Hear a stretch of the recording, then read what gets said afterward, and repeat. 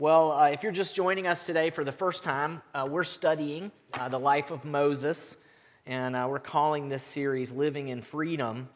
And today we get to a really important event in the life of the people of God. Now, for last week we took a break for Easter, so we probably need to reorient ourselves to where we are in the story of Moses' life. God has revealed himself to Moses at the burning bush.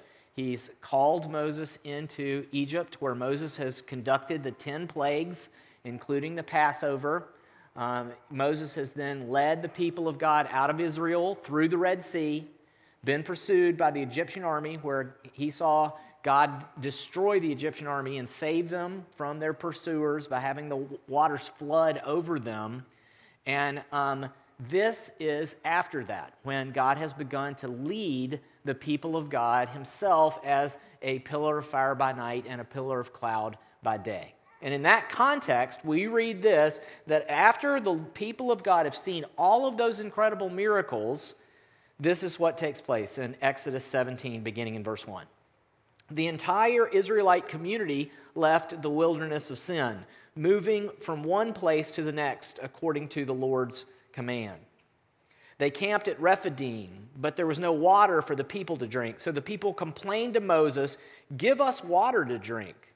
"Why are you complaining to me?" Moses replied to them. "Why are you testing the Lord?" But the people thirsted there for water and grumbled against Moses. They said, "Why did you ever bring us up from Egypt to kill us and our children and our livestock with thirst?" Then Moses cried out to the Lord, "What should I do with these people? In a little while they will stone me."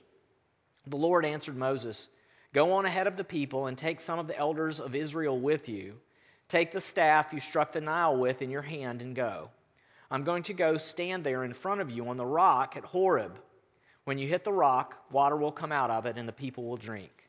Moses did this in the sight of the elders of Israel. He named the place Massah and Meribah because the Israelites complained and because they tested the Lord, saying, "Is the Lord among us or not?" Now, as we look at this passage today, we're going to learn four really important things. First, we're going to learn how our desires become demands. Then, we're going to learn the dangers of demandingness, what it does to our hearts. Then, we're going to look at why God told Moses to strike the rock. And then finally, we're going to consider how to drink from the rock. First, how our desires become demands.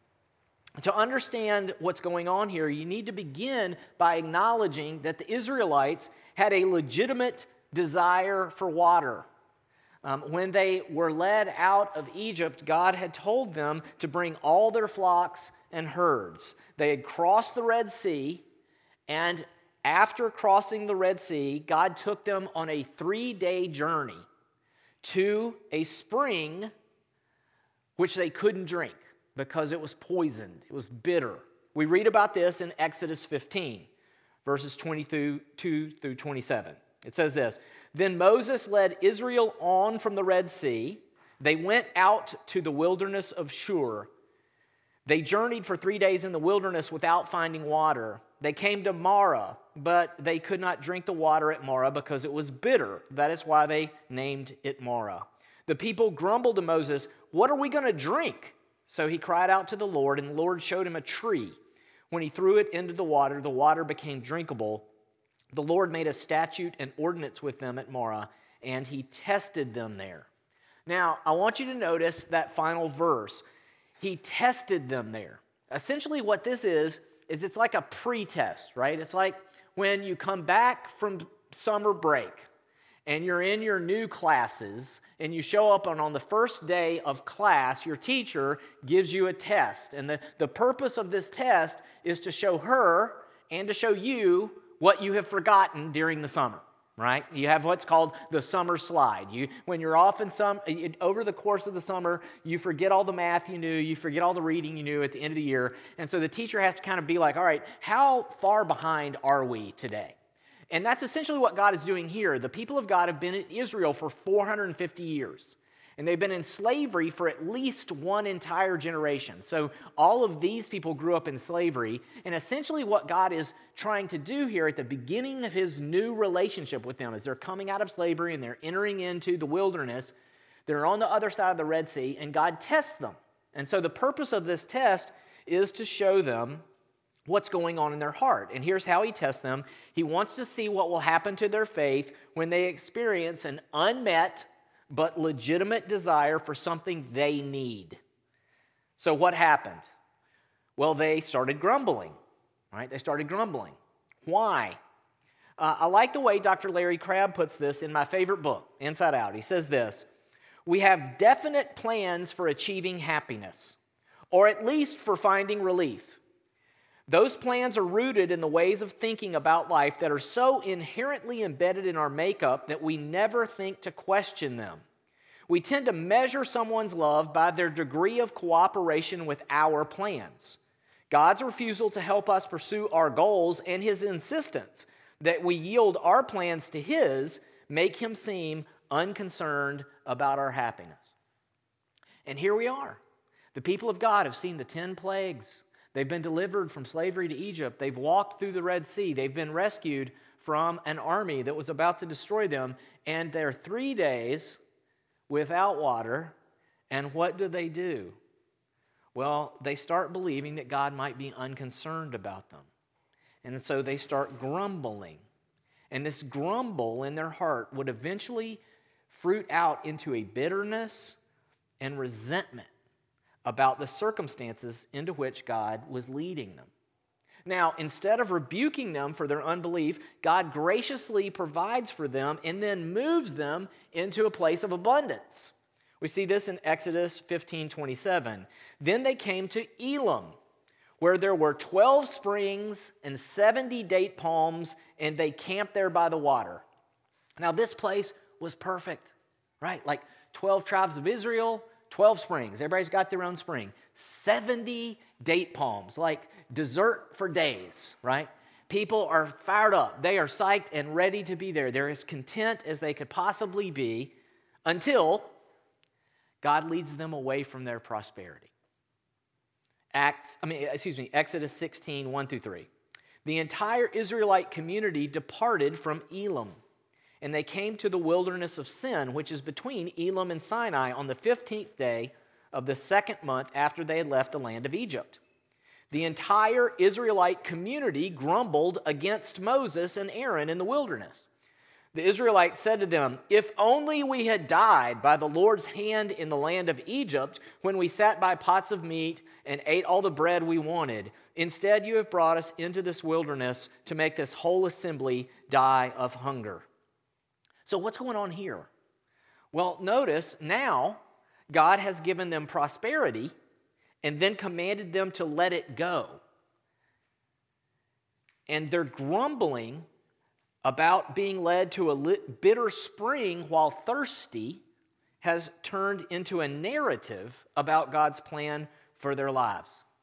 Their fears have taken over, and they've concluded that God can't be trusted. He brought us out of Egypt to kill us.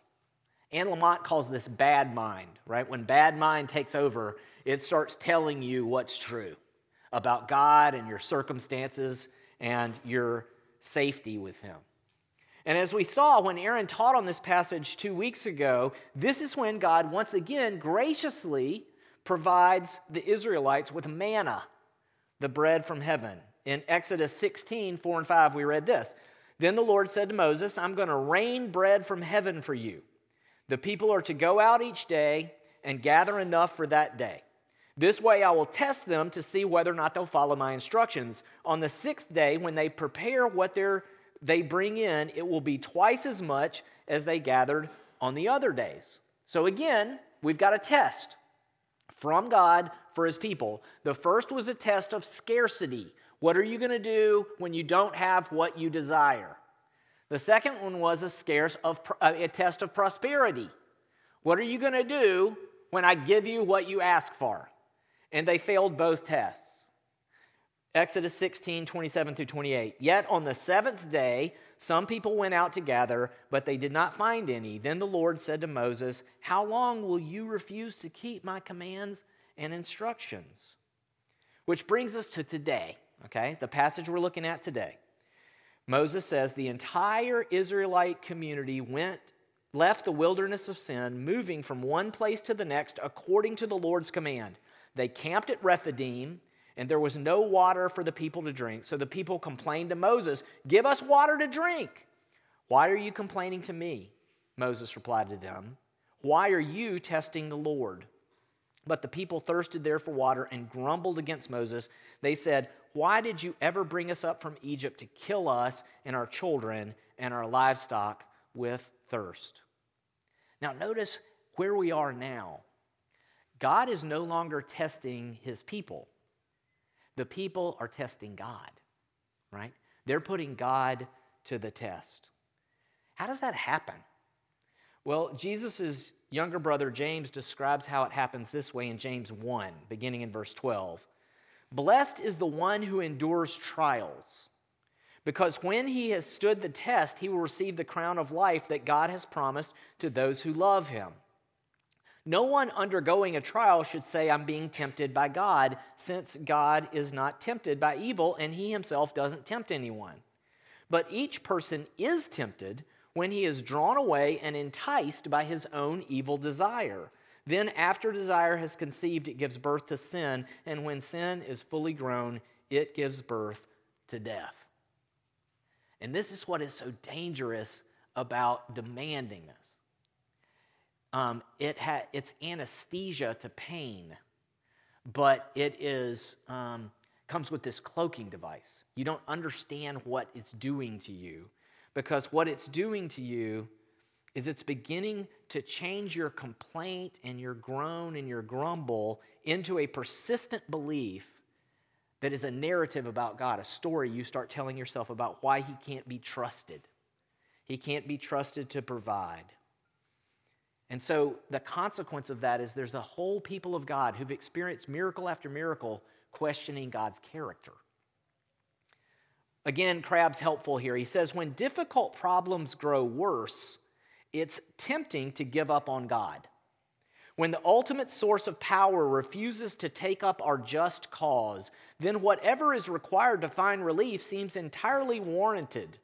Notice the central problem. It's neither the hurt in our soul, it's okay to hurt, nor our desire for relief and satisfaction, it's okay to thirst. It's the demand.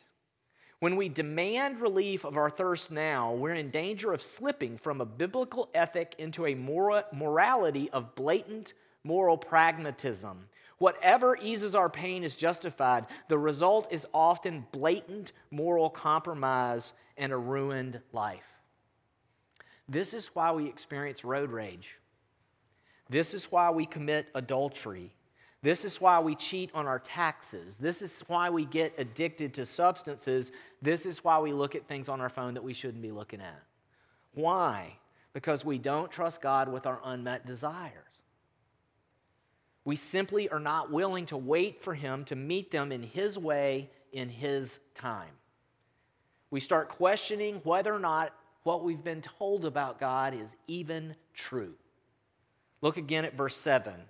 He named the place Massah and Meribah because the Israelites complained and because they tested the Lord, saying, "Is the Lord among us or not?" Now remember, they could see Him. He was a pillar of fire by night. He was a cloud of smoke by day. They could see the Lord. And still, they're like, is He even for us? Did He just bring us out of here to kill us? Right? They have gone completely gospel insane. They have lost the gospel completely. And what are the results? Well, when we give in to this kind of thinking, when we start judging God based on our circumstances, our hearts very naturally get hard. Psalm 95 says, "Do not harden your hearts as at Meribah, as on the day at Massah in the wilderness, where your ancestors tested me. They tried me, though they had seen what I did." Because this is such a dangerous situation, God intervenes. Verse 4, then Moses cried out to the Lord, what should I do with these people? In a little while they will stone me. The Lord answered Moses, go on ahead of the people, take some of the elders of Israel with you, take the staff you struck the Nile with in your hand and go. I'm going to stand there in front of you on the rock at Horeb. Now, this event becomes a pivotal spiritual moment for Moses. In fact, the first thing he sang about when he finished writing the 5 first books of the Bible, the Pentateuch, is this event, right? So he concludes the first 5 books of the Bible, and when he gets to the end, he's euphoric because he's finally finished his life's work, and he sings this song, and he doesn't sing about God in the burning bush. He doesn't sing about God taking them through the Red Sea. He starts here. Those come up later, but the song begins this way in Deuteronomy 32, 1 through 4. Pay attention, heavens, and I will speak. Listen, earth, to the words of my mouth. Let my teaching fall like rain and my words settle like dew, like gentle rain on new grass and showers on tender plants, for I will proclaim the Lord's name, declare the greatness of our God, the rock. His work is perfect. All his ways are just, a faithful God without bias. He is righteous and true. So what is it about this scene that had such an impact on Moses' heart? What is it that this became the central metaphor that he used for his own understanding of God? Well, to understand that, you need to understand the last time God called Moses and told him to gather the elders of Israel together. It happened on the night of the 10th plague. Exodus 12, 21 through 23. Then Moses summoned all the elders of Israel and said to them, go select an animal from the flock according to your families and slaughter the Passover animal. Take a cluster of hyssop, dip it into the blood that is in the basin, brush the lintel and the 2 doorposts with some blood in the basin.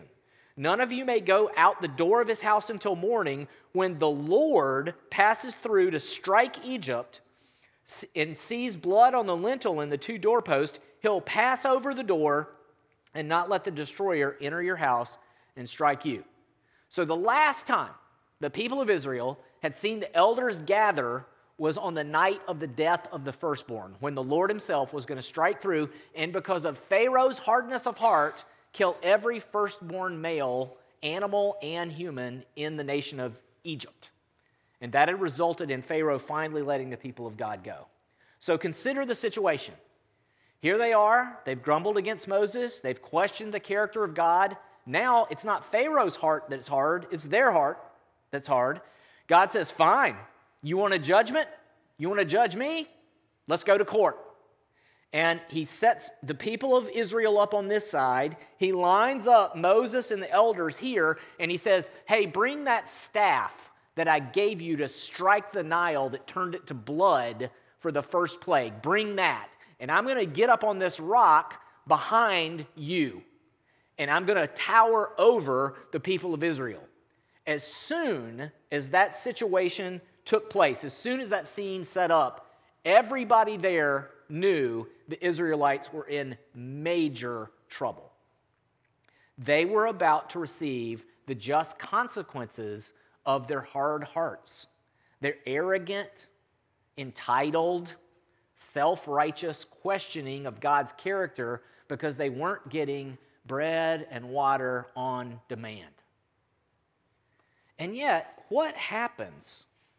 Well, Crabb puts it this way. He says, when a suffering saint pours out the sorrow of his soul, our Lord reveals himself as a great high priest, a caring advocate who is touched by his struggles. But when that sorrow has been twisted into a bitter spirit of demandingness, his lament is met with a steely glare of a surgeon, ready to cut out the disease with a glistening scalpel. God thunders out a challenge, brace yourself like a man.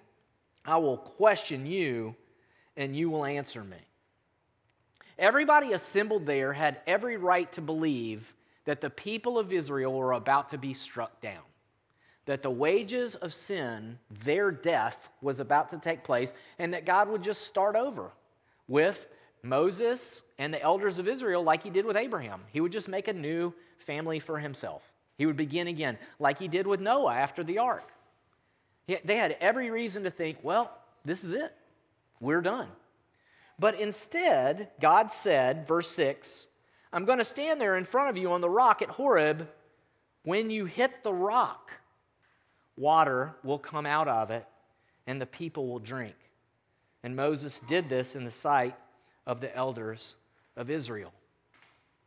So what we see happening in the life of Moses is God taking the thirsty Israelites 3 days from the shore of the Red Sea, telling them to throw a tree into the water to remove its impurities, giving them bread from heaven, assembling them after they have demanded of him and questioned his character, and instead of telling Moses to strike them with the rod that began the plagues due to Pharaoh's hardness of heart, he says, I want you to turn around and I want you to strike me with that rod. I want the just consequences of the sin of my people to fall on myself so that they can drink from me, so that they can know that their desires are pointing them to something real and that I'm willing to die to give it to them. Thousands of years later, when Jesus, the one who Moses predicted would come after him, who would be greater than him, arrived, and the people of God assembled during the Feast of Tabernacles to remember God's water miracles by pouring out water on the altar in the temple on the greatest day of the feast. John tells us that this is what took place in John 7. On the last and most important day of the festival, Jesus stood up and cried out, "If anyone is thirsty, let him come to me and drink. The one who believes in me, as the scripture has said, will have streams of living water flow from deep within him." He said this about the Spirit. Those who believed in Jesus were going to receive the Spirit, for the Spirit had not yet been given because Jesus had not yet been glorified. So when was Jesus glorified? Well, he was glorified when he was placed on a cross of wood, and all the bitterness of our sin was placed on him. And there he endured God's just wrath due our sins and died in our place so that we could receive from him the Spirit of life, the Spirit that resurrected him from the dead. Paul describes it this way in 1 Corinthians 10, 1 through 4. Now, I don't want you to be unaware, brothers and sisters, that our ancestors were all under the cloud, all passed through the sea, and all were baptized into Moses in the cloud and in the sea. They all ate the same spiritual food. They all drank the same spiritual drink, for they drank from the spiritual rock that followed them, and that rock was Christ. So, how do we do that? How do we drink the living water, the Holy Spirit, from Jesus? Well, we do it when we make Jesus the source of all of our information about God's character and all of our information about our unmet desires instead of our circumstances. When we begin to look to Jesus to tell us who God is, when we begin to look to Jesus to tell us our future instead of looking at our circumstances, that's how we drink from the rock. And when we do that, two things happen. First, we are able to conclude with Paul that our desires are pointing us towards something real, no matter what is happening in our life at the time. Romans 8, 31 through 39. What then are we to say about these things? If God is for us, who is against us?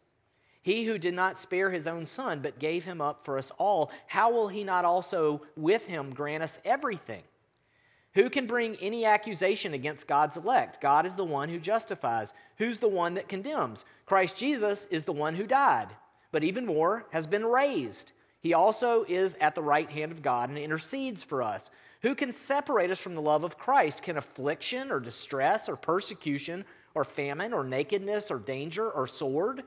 As it is written, because of you we're being put to death all day long. We are counted as sheep to be slaughtered. No, in all these things we are more than conquerors through him who loved us.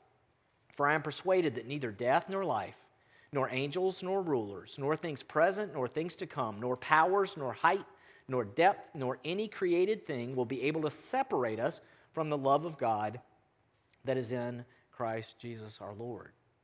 You see, people who drink from the rock that is the resurrected Christ, who promised to go and prepare a place for us to live with him in paradise forever, who promised to come back and recreate the world and populate it with resurrected, sinless human beings, who promised that the meek will inherit the earth, those people understand what C.S. Lewis was trying to explain in the quote we put on the front of your bulletin.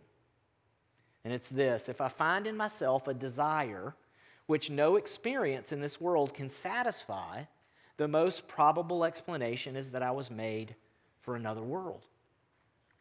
And this is freedom, right? This is freedom. It's the freedom from the need to have this life meet your God-sized desires. Your God-sized desires for what? Well, for a perfect job, for a perfect home, for a perfect government, for perfect relationships, for a perfect body, for perfect friendships, for perfect purpose, for perfect peace. That's not what Jesus came to give you. Jesus came to give you a promise that those things are coming, and then he came to give you what? A deposit that guarantees that that's coming.